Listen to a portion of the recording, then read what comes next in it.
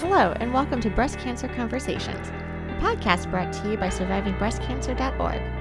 I'm Laura Carfang, breast cancer survivor and founder of SurvivingBreastCancer.org, a nonprofit organization providing community, education, and resources to empower those diagnosed with breast cancer and their caregivers from day one and beyond. Our podcasts are made possible in part by corporate sponsor Store My Tumor. Yeah, thank you. Is this your first podcast? Yes. Very exciting.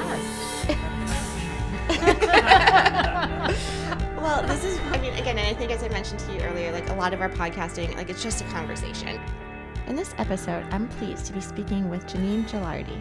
Janine works with clients to improve their emotional and physical well-being with health and wellness coaching and Reiki. She believes that health and wellness is a lifetime. It is not just a moment in time. It is in the practice, whether it's practicing new lifestyle behaviors or daily Reiki practice, that creates lasting change. Her mission is to support her clients in transforming their lives through a combination of healthy diet.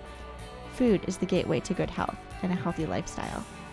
Janine provides coaching, consultation, classes, workshops, and training to support health and wellness and well-being. Her specialties include weight loss and weight control, healthy lifestyle, stress reduction, healthy cooking, lifestyle medicine coaching, culinary coaching, and Reiki. Welcome to the conversation.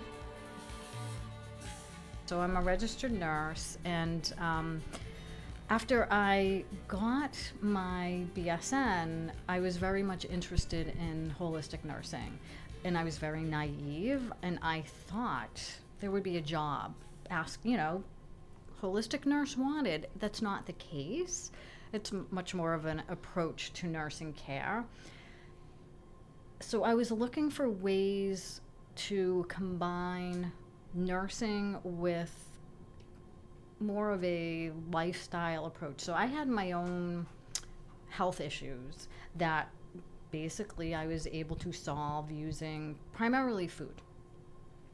And I thought, gosh, if it worked for me, I get very excited. Yes. So I thought, geez, if this worked for me, and to me it seemed like this is a no-brainer.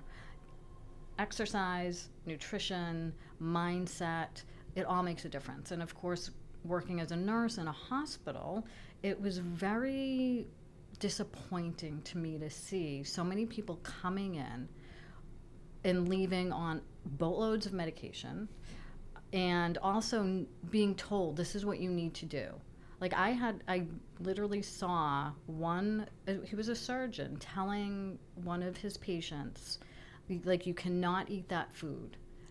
Yeah, you need to stop. You need to change your diet. You're gonna die. And I'm thinking to myself, wow, that's not helpful. But that's unfortunately an approach that many do take.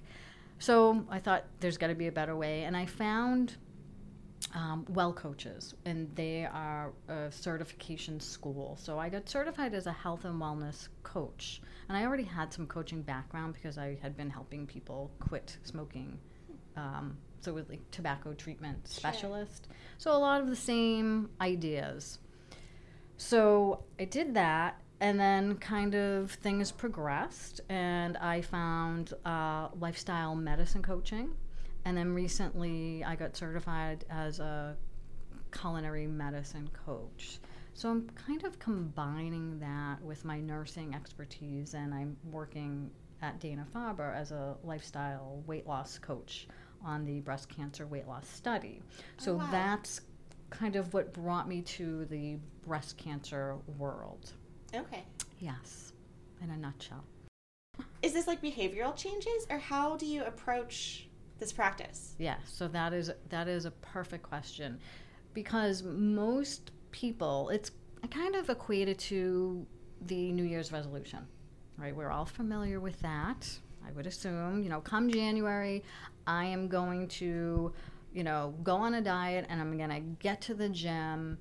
And statistically, that fizzles out by February. Mm-hmm. Usually by Valentine's Day, that fizzles out. So yes, a lot of this is, and I can tell you, most people will tell me, I know what I need to do, right? We read the newspaper, we have the internet, we have common sense, but it's how do I do it in a sustainable way? So yes, the key to that is between our ears. Right. So it's mindset. And a lot of it is behaviors and habit change. So yes, with the smoking cessation, a lot of it was, how do I shift my behaviors? How do I substitute, one behavior for a healthier behavior? A lot of motivational interviewing, understanding why somebody is engaging in a certain behavior. Is it serving them? Is it important for you to change? Are you confident you can change? So there's this groundwork that has to happen before I believe anybody's going to be successful in a sustainable way. Excellent. Yeah. It sounds like a lot of work, and like coming together and coming to terms with the person that's reaching out and wanting to make a change in their life. Yes. Again, I think the issue becomes, and again, I see this often with a mindset, and this is more of a Western medicine approach to what we consider healthcare, is I'm going to give you a pill, and that's going to solve your problems. So you don't have to do anything, but just take your medicine. Right. But meanwhile, if the person's still engaging in the same behaviors, we're not getting to the root cause of the problem. And that's where kind of the juice is. Because unless you're identifying what got you to where you are, like a pill for the ills just doesn't cut it. Right. And most of us don't want to do the hard work. Right? Exactly. We want the quick fix. I cannot tell you how many people I talk to where I can give them a very reasonable, sustainable plan when it comes to healthy eating. Because most of the people I talk to, it's weight loss. Weight loss is one of the contributing factors. Again, research shows 5% weight loss can help with most disease processes, right? Wow. Including breast cancer recurrence. 5%, can be impactful. So I can give people the groundwork for how to do that in a sustainable, sane way. And invariably, somebody will come back to me and they'll be like, okay, what do you think about intermittent fasting? What do you think about keto? What do you think about paleo? And I have to kind of bite my tongue, because like, you can do it and I'll support you. Like, I'll support you, whatever you think is going to work for you. But the bottom line is, can you start making one change? Again, it brings me back to like the New Year's resolution, right? Like, is it feasible for you to like not eat candy ever again? If you think that's feasible, then I'll help you do it. But usually that's what leads to kind of these relapses and people feeling guilty and shameful because, oh, I couldn't do it. Well, no, you can't. Right. Right? So like the realistic components of these lifestyle changes. Yes. So that's really interesting, and I know weight loss and weight gain actually is quite common in the breast cancer community. I know I have these conversations all the time on our like Facebook groups and in emails of, so you're going through chemotherapy and you're given all of these steroids and you kind of bring on extra weight, kind of plump up in my opinion. Yeah. And like myself included, I gained a lot of weight during my treatment. I'm still working to shed those extra pounds, and William can attest to some of this. It's not going down. It just I wake up every morning and there's an extra pound, an extra 2 pounds, an extra 3 pounds, and I don't know if it's the hormonal therapies that I'm on right now or if it's being thrown, what I like to say as being thrown through menopause. I don't think I actually hit menopause yet, but just medically induced, reducing the estrogen levels in my body. So it's a lot of change happening all at once, not to mention just the physical changes of going through breast cancer surgery and treatment. But now that I'm past the active treatment phase, what is the sustainability of just like your mental health after a medical trauma such as breast cancer? And then figuring out, okay, now that I'm back to work and the hair is back and I'm starting to get my life back together, why am I still out of breath so much? Why do I not have the endurance that I used to have? Right. And it's really hard to talk yourself out of this like downward spiral of, it's hard to do yoga because my joints hurt, or I can't run a marathon. I mean, not even a marathon. I can't, run a 5K, for Yes. example, without huffing and puffing.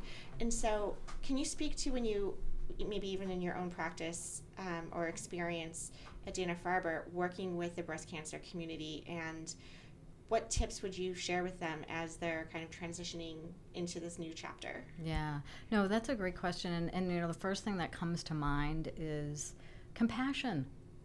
It's not even so much prescribing like what somebody needs to do or should be doing, but I think it's very important, especially when there's been a shift in what it's almost like that comparison, like, well, I should be able to do this because I could do it before.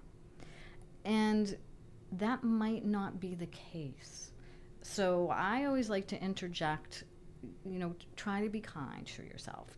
Try to be compassionate and kind of meet yourself where you are. Because again, there's this constant battle, right? Like, I was able to do this and now I can't. And those feelings can get in the way.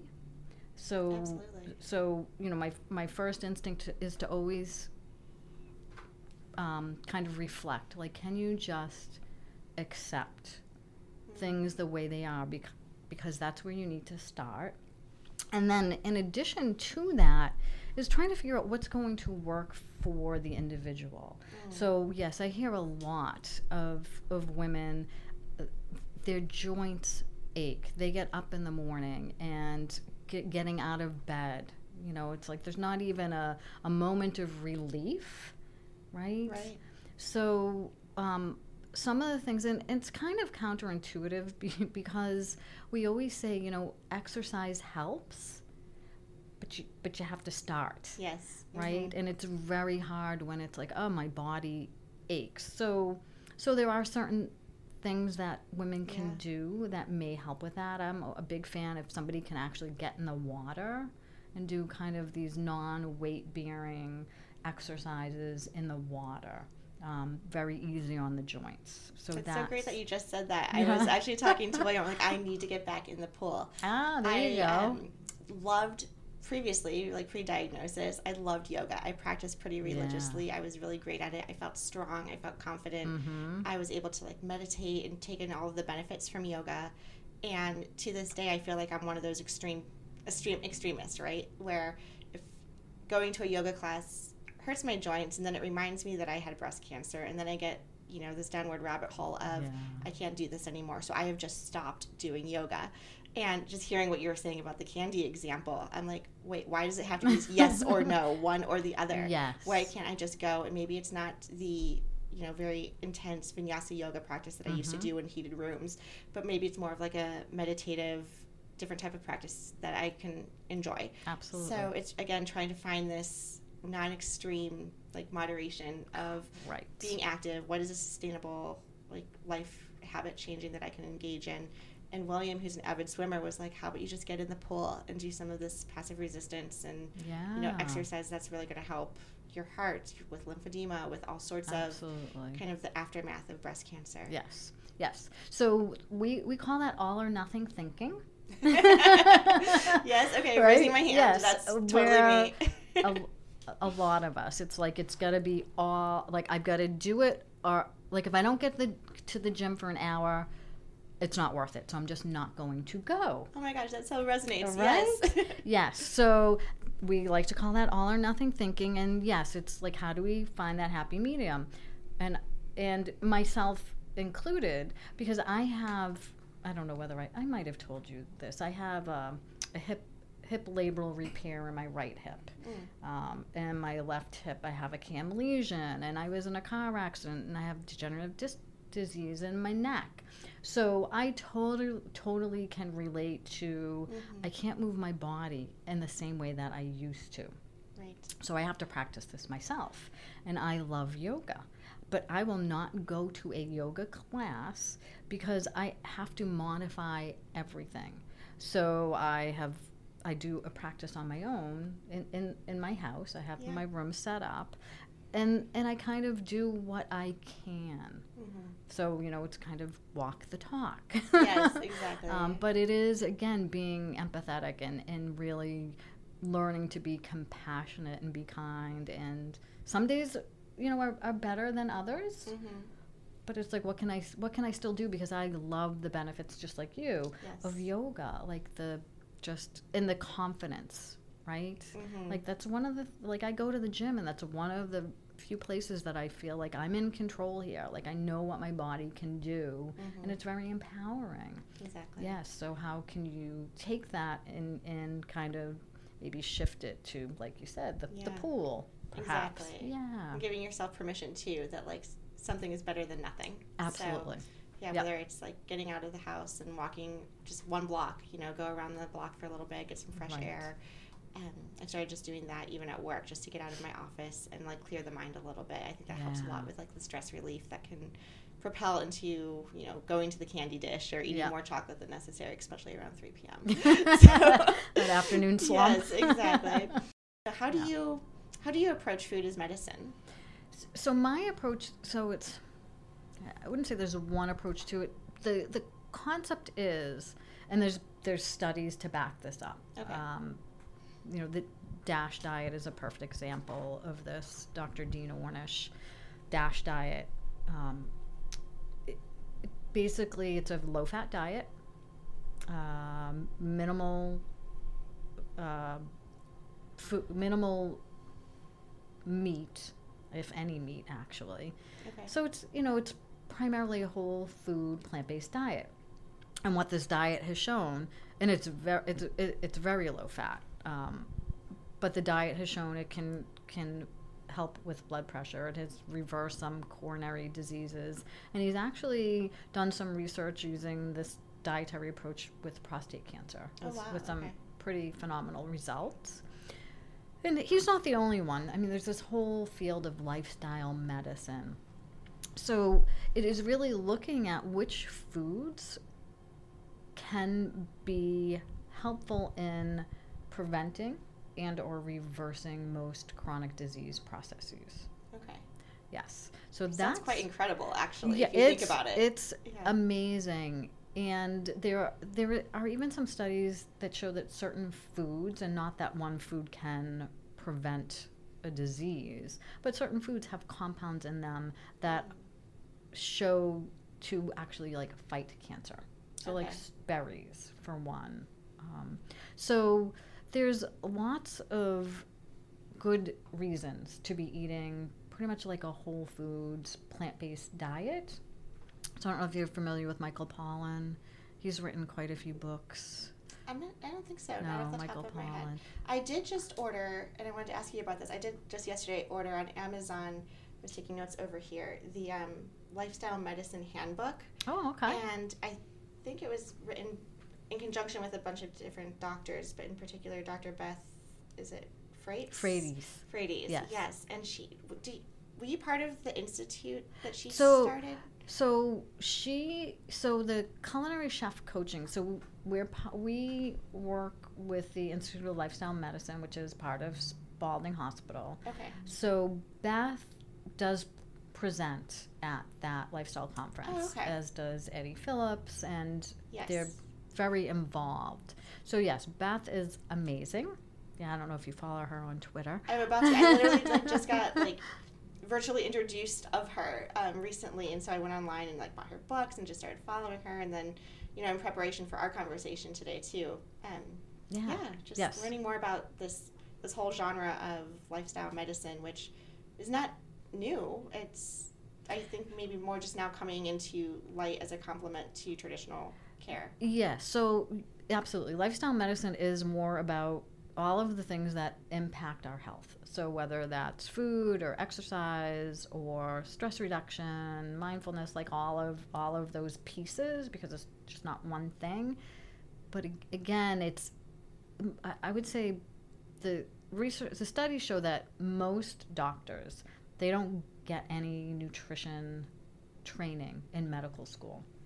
So you'd be hard-pressed to find a doctor who would feel comfortable or even know enough to make any suggestions about nutrition and foods. It's absolutely shocking. It's shocking. Because we've had this conversation with many survivors, mm-hmm. and we've asked what their oncologist had to say about diet, about alcohol consumption, particularly wine, response invariably was to moderate your diet Mm-hmm. and moderate your alcohol consumption, which is, that's not advice. No, it's very vague. It's terribly vague. Yes. And you're looking at the perspective of a breast cancer survivor who's already in a world of hurt mentally, and you're not really assisting. And I think that they need to do a better job with that. They do need to do a better job, and I can tell you, I have spoken to many of the participants in the Be Well lifestyle study, and they're dumbfounded. They ask me, I don't understand, why didn't anybody tell me that nutrition plays a role? Why was I told, eat whatever you want? Yes. Right? Doesn't matter. Well, it does. Yes, it does. It does. And so it is eye-opening for many, many women that food makes a difference. And it's not carte blanche. And it's interesting because on the car ride here, I was listening to NPR. And they were interviewing, forget the person's name, but it was all about food and culture. And he was talking about in France. So for breast cancer, whether it's prevention or preventing recurrences, the common kind of the research is showing that it's low fat. Low fat is very helpful. However, if you're in France, the French, who are much leaner than we are, they're much healthier than we are, they do eat much more saturated fats than we do. Now, saturated fats are those fats that are most unhealthy. Those are the ones that you find in the red meat, processed foods, things like that. And there's a lot of links between saturated fat and heart disease and all sorts of chronic diseases. But in France, the whole idea of food is much different, because in France they're not sitting down and saying how much sugar is in this, how many carbohydrates are in this, what's in the food I'm eating. They're not thinking about how it affects the bloodstream per se, but they're thinking about the actual concept of eating food and enjoying the company. Right. And so one of the things that they find is portion sizes are much smaller. Mm-hmm. So the point is, even if you're eating these foods that may or may not be so quote unquote healthy, portion size, like that's just one little thing. Yes. That could potentially make a difference. The whole idea of mindful eating can make a difference. So, instead of trying to focus so much on like what am I eating, there's also the how and the why. Like you said, 3 o'clock, I'm just like, give me the chocolate. Yes. Well, why is that, Laura? Exactly. I recently made a shift to carrots and celery because instead of the potato chips, because I wanted that crunchy, motion of putting my hand in some sort of bag. So, my little Ziploc pouch of, whatever I can pick up. Yeah. But, just having that like oral fixation of, crunching and biting something and this repetition of like putting your hand in the chip bag. But now I'm like, okay, at least it's carrots now. And it's kind of going back to what we started off talking about, was that behavior or trigger, or why do we feel like we have to do X, Y, and Z because we've done it, for years repeatedly. Absolutely. It's habitual. And it reminds me of the smoking. So that was one of the things. People, and I was a former smoker, and one of the things was like this hand to mouth. Yes. So what could you put in the place of that? So we used to give them like the coffee stirrers to just kind of chew on. Yeah, because you're not going to eat it. You're not going to eat it. That oral fixation Yes. is satisfied by food, but it's also satisfied by things that you're not going to consume. That's correct. It's like putting a pacifier in your mouth. Yeah, pretty much. Like, is there a healthier alternative to this? carrots are a great, healthier alternative. Yeah, So exactly. good for you. Yeah, it's that consciousness, though, of realizing why I was doing it. Well, yes, this is a big thing, and good for you for realizing that connection, because that's where a lot of the work happens. Because most people, when I ask them why did you eat that certain food, what was it about the chocolate cake, were you hungry? They're like, well, I wasn't really hungry. Well, then why did you eat it? And it gives people pause, like really to think about, why am I doing this? Where is it coming from? And often, I can tell you, a lot of this comes back to childhood. Really? Yes. If you think about, and I don't know about you, but when I was growing up, it was like, you need to finish the food on your plate because there are starving children in China. Yes. Especially with that whole Judeo-Christian belief of not wasting food. Not wasting food. We pick the fork up, and we put the food in our mouth, and then we stab the next piece of food, and we're hovering. The fork is just hovering, waiting to like go into our mouth. Yes. That's very typical. So I tell people the simplest thing that you can do: put the fork down. Okay. Chew your food. Be mindful and pay attention to the food that is in your mouth before you actually put the fork back up to your mouth. Okay. Because it takes 20 minutes for that message to get from your stomach to your brain, to tell yourself, to register like, I am full. Okay, right. Yes. So that is why, most people during the holidays, typically Thanksgiving, people are like, oh, I'm stuffed. And that's usually because, people are so caught up in just eating and piling the food on the plate and not being mindful of, oh my gosh, you know what? I'm actually full. Right. Yeah. Exactly. Yes. So that's one key to mindful eating. But it's also like setting up the environment. So no distractions, which means the TV's not on. The radio's not on. You're actually sitting at the kitchen table. Right? I know a lot of people that will sit in front of the TV on the couch and eat their food.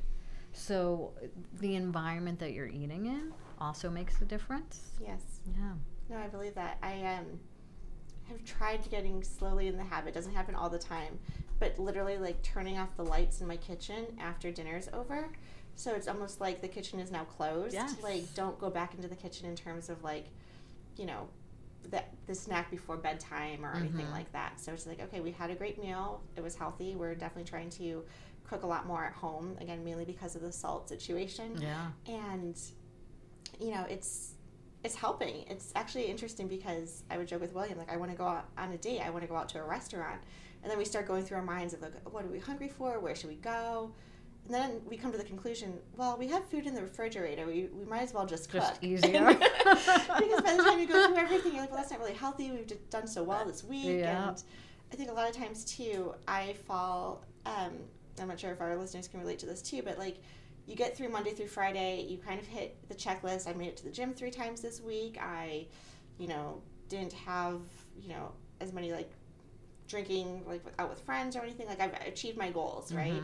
And then you get to the weekend, you're like, I deserve that chocolate cake. I deserve that big meal or, a libation of some sort. And I think that goes back to, like, the lifestyle habits and the long-term success, right? Yes. Someone told me, it's fine if you go on vacation and you indulge, but you can't have 52 vacations in a year. And I'm like, oh my God, look at me. I like fall into that every weekend. I'm like, okay, let's party. Like, let's enjoy ourselves. It's the weekend. We made it through the week. And I was like, oh my God, I'm totally self-sabotaging right now. Yeah. There's that realization that, It is that realization, and you're not alone in that. I hear it a lot. It's like, I'm good, and I really don't like when people define good or bad, because again, that's that judgment coming in. Sure. But I've been good all week, so let me let loose. Let me kind of enjoy. This isn't punishment. Like if you're feeling like during the week you're not enjoying yourself and you're depriving yourself, we need to kind of focus on that, because there's it should be like, this is my lifestyle, and there's no weekend that I'm allowing myself to kind of throw caution to the wind, because yes, you're right. It's like I've just sabotaged all those good intentions that I've had for myself. Right. So what do I need to do again to kind of make this important enough that I want to sustain this, whether it's a weekend, whether it's vacation. And we always use that kind of mindset too. Like, yeah, you want to let go a little bit, but where's that slippery slope, I guess? Exactly. Right. Yeah. Yeah. And one of the things that I wanted to mention too, and again, this is something that I bring up a lot, because there is, the reality is that some of the medications and some of the treatment, it causes weight gain. We can't sugarcoat it. This is reality. However, I always like to encourage people and think about but you're still working on making changes, and maybe the scale's not moving in the way that you want it to, or maybe you're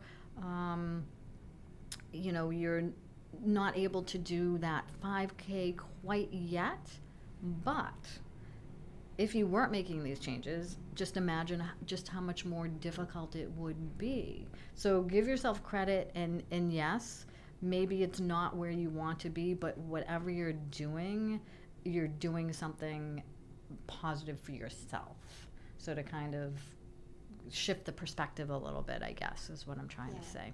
Yeah. Yes. Because it's all important. Yes. Yeah. You're in it for the long run, right? You are in it for the long run. Absolutely.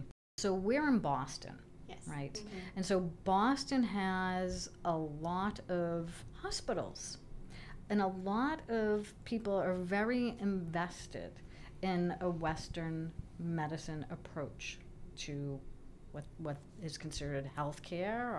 I consider it sick care. It's not about being healthy. It's about how do we put the Band-Aid on.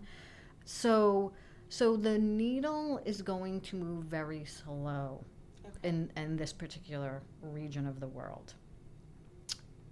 But I think I know that now, there's a push for getting more nutrition into the curriculum of doctors in medical schools, getting more of the lifestyle medicine fellowships, so that this is, starting from education and bringing it out into the community. Cleveland Clinic, I think they do a lot in lifestyle medicine. So I think it's slow. I think a lot of it is mindset. And unfortunately, without getting into the politics of it, there's a lot of money to be made in pharmaceuticals. Of course. So, I do think that plays a role. And nobody's going to fund research on broccoli unless there's a way that I can make a pill out of broccoli where I can get some money. So that I do believe, and I might sound a little cynical, but I do think that is part of it. Well, if you consider, just in breast cancer alone, 10% of breast cancer patients owe their diagnosis to genetic predisposition. 90% owe it to something else. And that something else is typically environmental. Absolutely. So if you consider the garbage that we put in our hair, the garbage that we're consuming, the garbage that we're breathing, the garbage that we're washing with, the garbage, et cetera, it would lead one to be less than optimistic. But your response, I think, is dead on with regards to education, and not necessarily to completely get away from Western medicine, but to recognize the significance and the importance of lifestyle and food consumption, alcohol consumption. Not to say no to anything, but to treat your body as extremely well as you can, and to be ingesting and digesting as much proper food and nutrition that you possibly can. And I was going to ask you to speak to organic food for a second as well. Yeah. There's a lot of thoughts on whether breast cancer survivors should be eating organic? That's a question that I get. I do believe that organic food, yes, is important, especially with the Environmental Working Group. Are you familiar with Yes. EWG? Yes. So again, their research.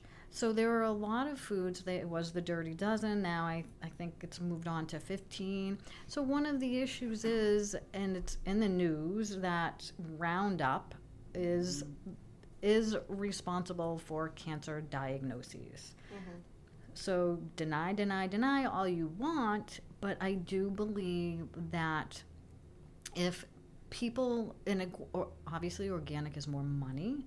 So I would say if people are thinking about going organic, use the environmental working groups like Clean 15, Dirty Dozen, and if you're going to eat strawberries, I would say eat organic. You know, there are certain foods that just suck up those pesticides, especially if there's no rind, like oranges. We don't really have to worry about it. Bananas. So I eat organic. I encourage people, if within their budget, you know, whatever they can do. It is very expensive. It can be, yeah. Or grow your own food. Right. Just don't use those pesticides and herbicides that are leading, that we have no clue as to how No, toxic well, they this really is the are. issue. Yes, we don't. And unfortunately, when, you know, the farming, the way that it's set up, when crops are sprayed, it kind of travels in the wind. Exactly. And It gets into the soil, it yes. gets into the water, it gets into the birds and the bees. Right. And Joni Mitchell said it. She said, "I'll take leave the spots on my apple, but leave me the birds and the bees." Right. And ultimately, if you consider all of the damage that we've done, and chemicals have served a fairly useful purpose as well, but they've also introduced an awful lot of carcinogens into our lifestyles and into our health and well-being. Yeah. There's this app I recently downloaded. I don't know if it was recommended from the Environmental Working Group or where. It's called Think Dirty. And you can literally scan barcodes now, like if you're at the grocery store or buying like shampoo or different products, and yeah. it'll rate between like 0 and 10 Yeah. the level of toxicity of the product. And it's interesting, and I think we've It's definitely eye-opening. Yes, completely. But we've definitely made Yeah. some changes. Yes, and it's all degrees. So, you know, not everybody's ready to like throw out their makeup, or maybe not everybody's ready to like go totally organic or totally plant-based. So again, it's like start where you are, take one little step, and you know, you just never know where that might lead. Exactly. Yeah. Yeah. And I think despite how expensive organic is, I think by going plant-based and not spending money on the meats, you're able to save money in that direction too. Yes. So, you know, while we still spend a lot of money going grocery shopping, we're buying different products with the same price tag. Right. And you know, another thing that I think is important, and it's unfortunate because most of the work that I do is prevention, Okay. right? So it's how do I prevent somebody from getting high blood pressure or getting a chronic disease? That's not sexy, though. Nobody is calling me saying, I'm worried I might die. Right. That's not, Right. people are not concerned about that. So it's really figuring out, you know, what is it that's important to you? Because that's not the thing. Sure. Sure. Yeah. It's I was reading an interesting statistic that as women we're aware of breast cancer, you know, 1 in 8 women in their lifetime may be diagnosed with breast cancer. People are talking about self-breast exams, you get your mammograms, etc. But the statistic I saw is that women are more likely to die of heart disease than they are of breast cancer. I'm not sure if, like, you've heard anything similar to that. I don't know where. It's the leading killer. The Yeah, leading the killer leading for killer. women. For women. For women. Yes. So to this point, like, we're all like, okay, especially even in our own organization, survivingbreastcancer.org, it's all about the focus is on breast cancer, rightly so. But then what about all these other things that can be, you know, impacting our health that Right. we're not talking about because maybe it's not as sexy or... Yeah. I have to lose weight because I have an event coming up, or I don't feel so good about myself, or, you know, my blood pressure is through the roof and my doctor says I have to lower it. So Right. it's kind of the goal is to help you kind of be in this place where you don't ever have that big thing come down on you where it's like it's the fear that's running the show. Yes. Mm-hmm. Because that's when we're not thinking straight and we're like kind of willing to do anything, and that's what I want to avoid, because I've seen that a lot in the hospital. Of course. Like, just tell me what I need to do and I'll do it. I don't with diabetes, for example, like, I don't want my leg amputated, so just like tell me what is it I need to do. And often at that point it may be too late. So I think that it really is about empowering people to just live a healthy lifestyle, just to feel good, just to feel better. Right. And one of the things that I find is a lot of people, because they're so accustomed to eating the crap food or maybe being sedentary, and they say, oh, it's old age, I'm getting older, that's why my joints hurt, or I'm getting old, I'm menopausal and that's why I can't lose the weight. And once I start making shifts, then it's like, oh my God, I feel better. Like I didn't realize how crappy I felt. Mm-hmm. Exactly. Yeah. So how do we help share this message? I love that this is part of our podcast now too, because we can help share this out in various ways, whether it's through the blogs, through the podcast, getting into like the school systems, I think is really important.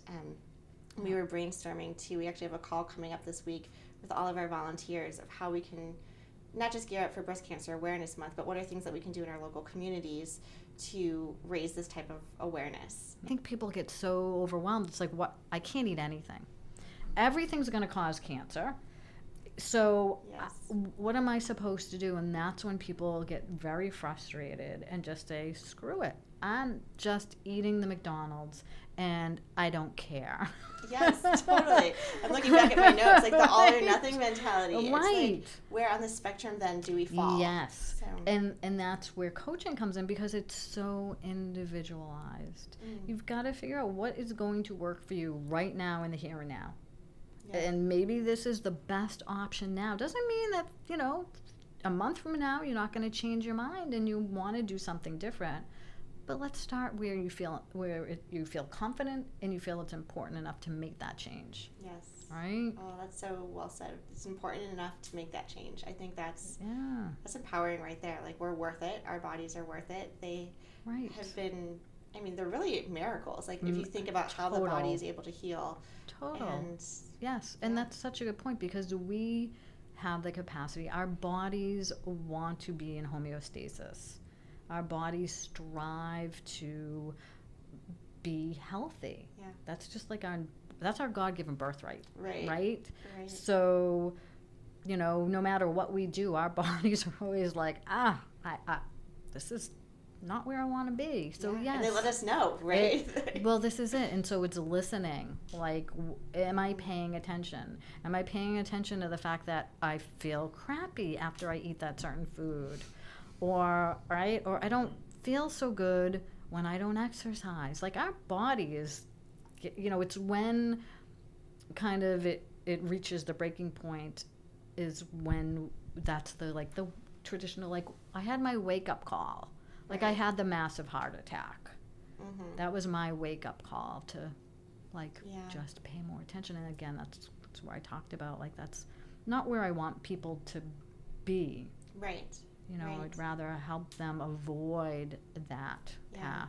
But I'm totally with you. This is about educating and empowering people, and it's not about shaming, but it's really, and I always tell people, I'm going to give you what I have, like what the research shows, maybe some anecdotal stories, and guess what? You get to do with it what you want. Because it's now you have the knowledge. Right. So I always tell people it is a choice, not a cheat.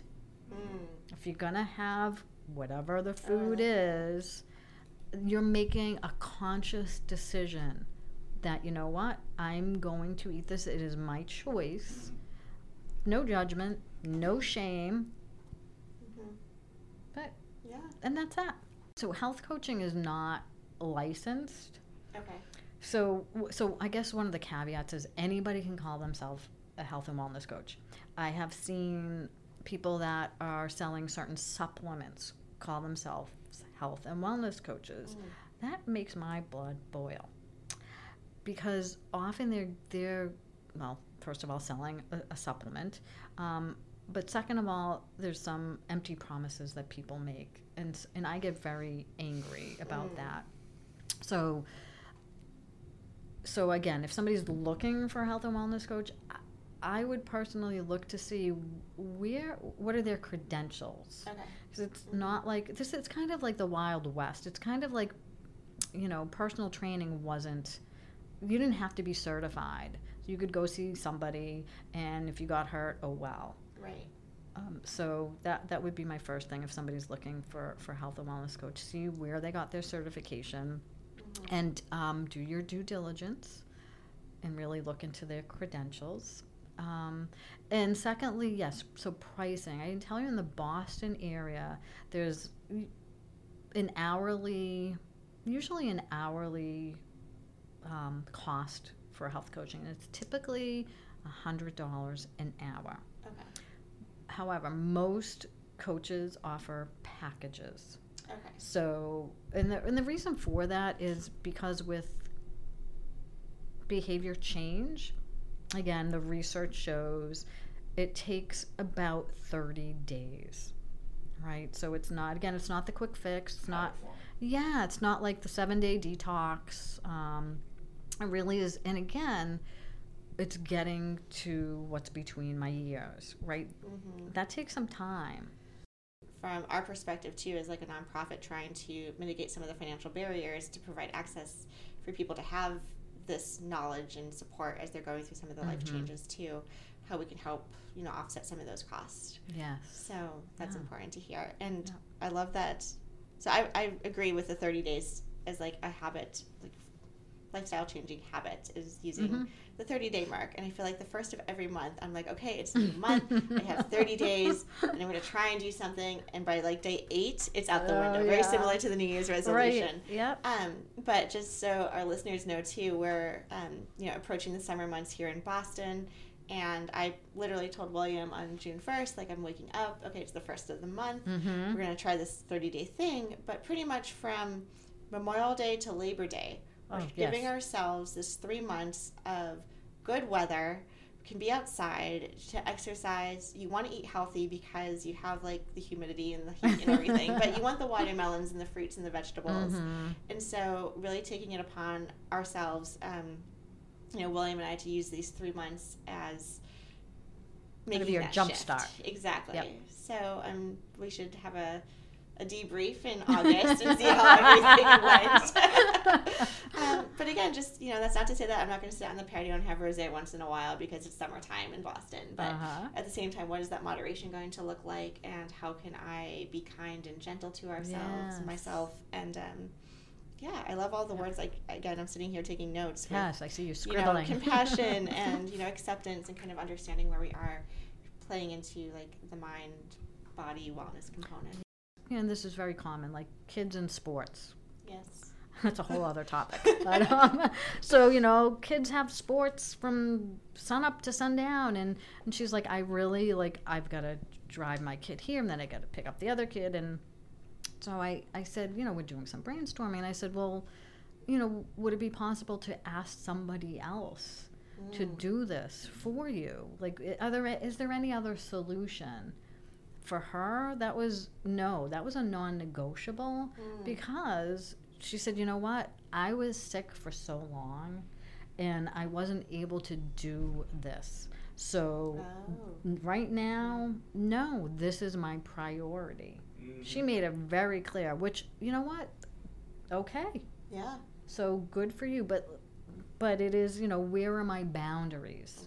Right? Where's my hard stop? And can I say no to the visitors because I'm really tired and not feel guilty about it? So yes, sometimes we need somebody else to be that person when we're feeling like, oh, they're not going to understand, or I'm a terrible person, or whatever those stories that we make up in our heads. Exactly. Right? Where most people would understand. Like, no, she needs to rest and recover. And but Yeah. meanwhile, we're like just, onward and upward. Yes. No, and I think it's important too to also realize, like you said, a lot of great takeaways, like what brings us joy, right? I think that's a very easy, like, yes or no. Like, does this action bring me joy or not? Yes. Should I do this or not?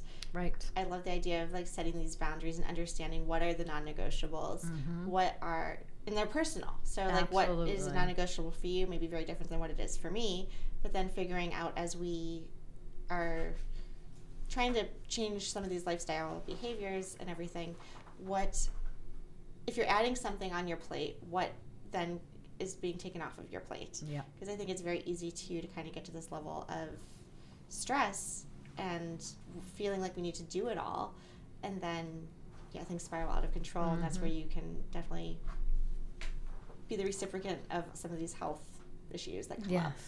Yes. So. Gets a little Oh my overwhelming. gosh, I feel like I can keep asking you questions and picking your brain about all these, like, amazing topics. I'm like, okay, I know, like, our community, we talk about, like, inflammation, and we talk about, like, all of this, like, Yeah, well, it's speaking of inflammation, so 90% of diseases are related to stress. I mean, stress causes inflammation. There's also certain foods that cause inflammation as well. So again, dealing with stress in and of itself can help the body recover, and have less of that heat in the body, that inflammation. Are there blood tests or tests that people should ask their primary care or their various doctors about in terms of testing for stress levels or inflammation or anything like that? So the only test that I know of, there's a marker for arthritis, because that is an inflammatory disease, and I forget the name of it right now. It's a lab test. Yeah. On the whole, I'm really not sure if there are. I'm sure there are inflammatory markers when it comes to, like, heart disease and things like that. Okay. Yeah. But from what, often people will know joint disease is another. There's a lot of disease processes that are fibromyalgia. There's a lot of inflammation. Yes. Yeah. I know. I feel like High blood pressure. I know. I can't wait to talk to my doctors, and for our listeners out there, I will definitely give you guys an update on what is going on with me health-wise. I was even joking too. I have a mild stage of lymphedema also, because I had, like, my full lymph nodes removed, and so I'm getting special massage, lymphatic massages once a week, which is wonderful. I think everyone should get a lymphatic massage. But they're teaching me different, like, techniques and different ways to, like, wrap your arm before going to sleep and getting a compression sleeve.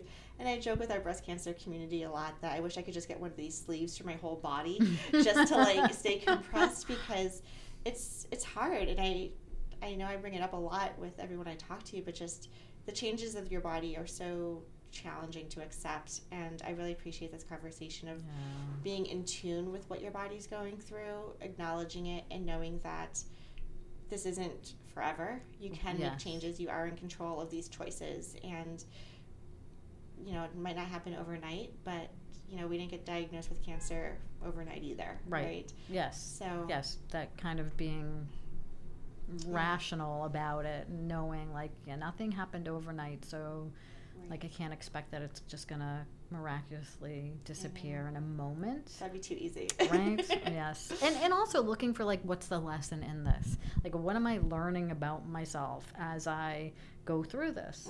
And, what is it that I want or wish was different, and why? And again, coming back to that acceptance of just realizing, okay, because what I find is that we create this tension when we can, and again, it's that mindfulness, can I accept what is right now, the present moment? And if I can't, that's creating a whole other cascade of events, whether it's stress, whether it's I'm beating myself up because things should be a certain way, and it is not easy. Right.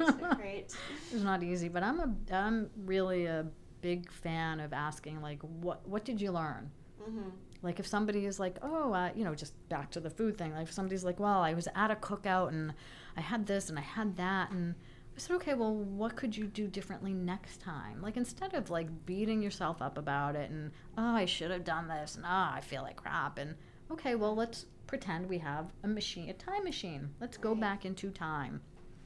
What's one thing that you could have done differently? Not should have, but could have. Right. And whatever that person decides, like, okay, maybe I'll have, a hamburger and not the hot dog.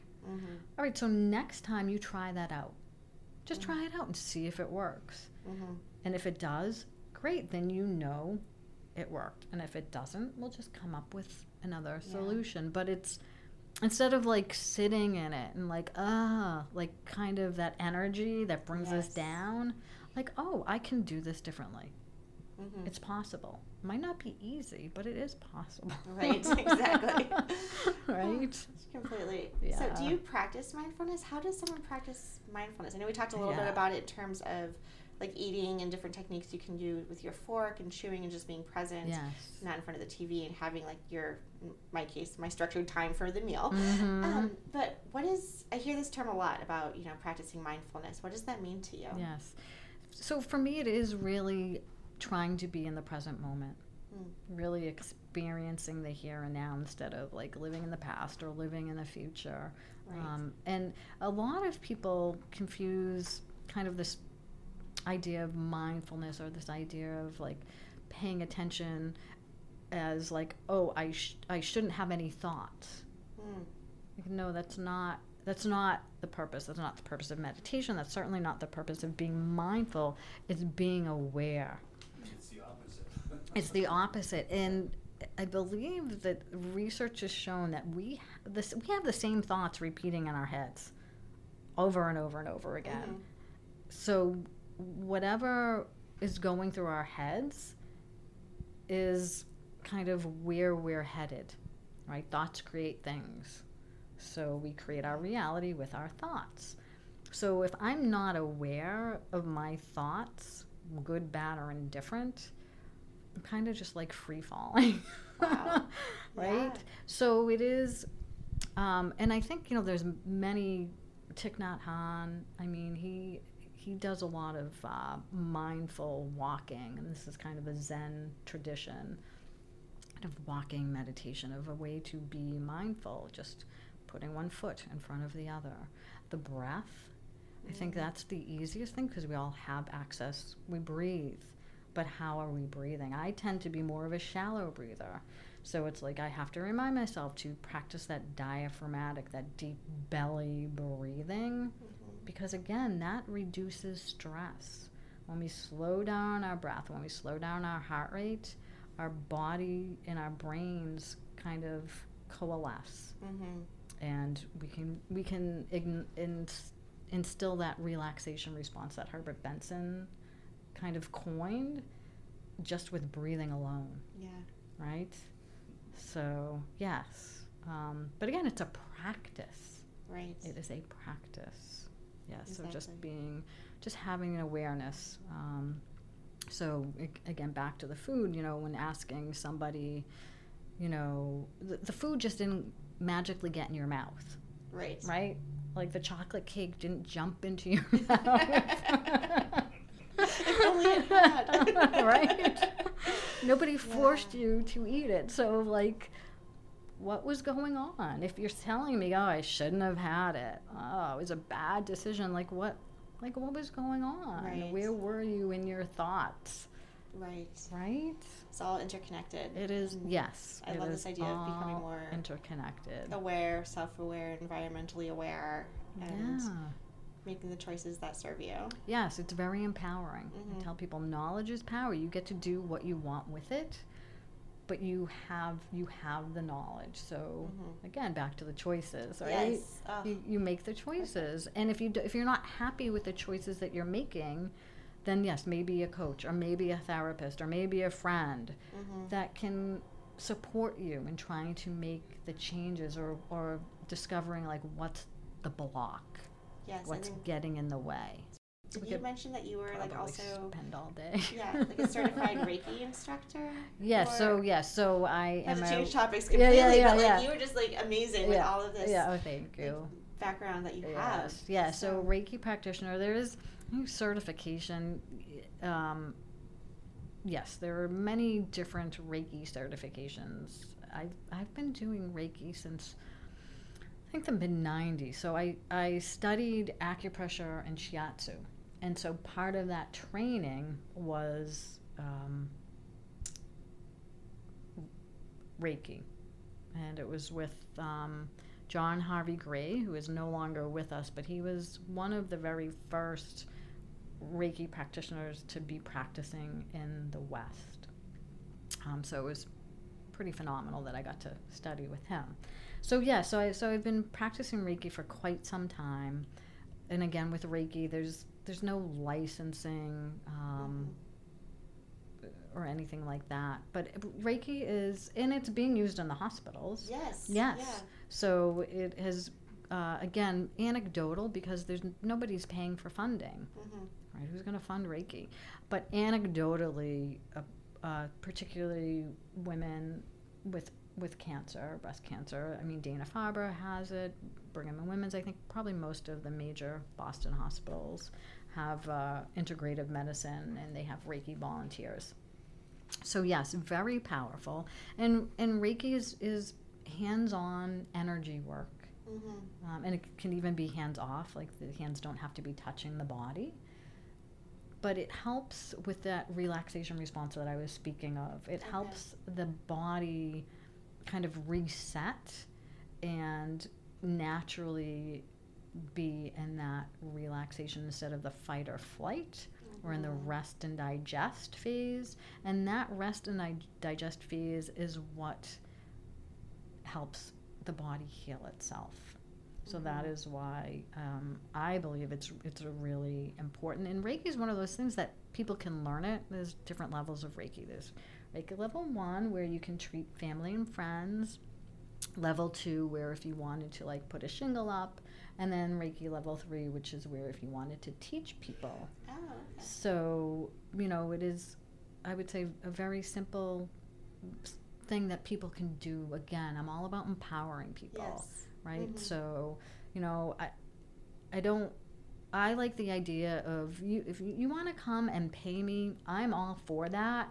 But in the long run, like you are able to do this on your own. Mm-hmm. Like I will help you, but please don't rely on me, or don't think like you need somebody else. Yeah.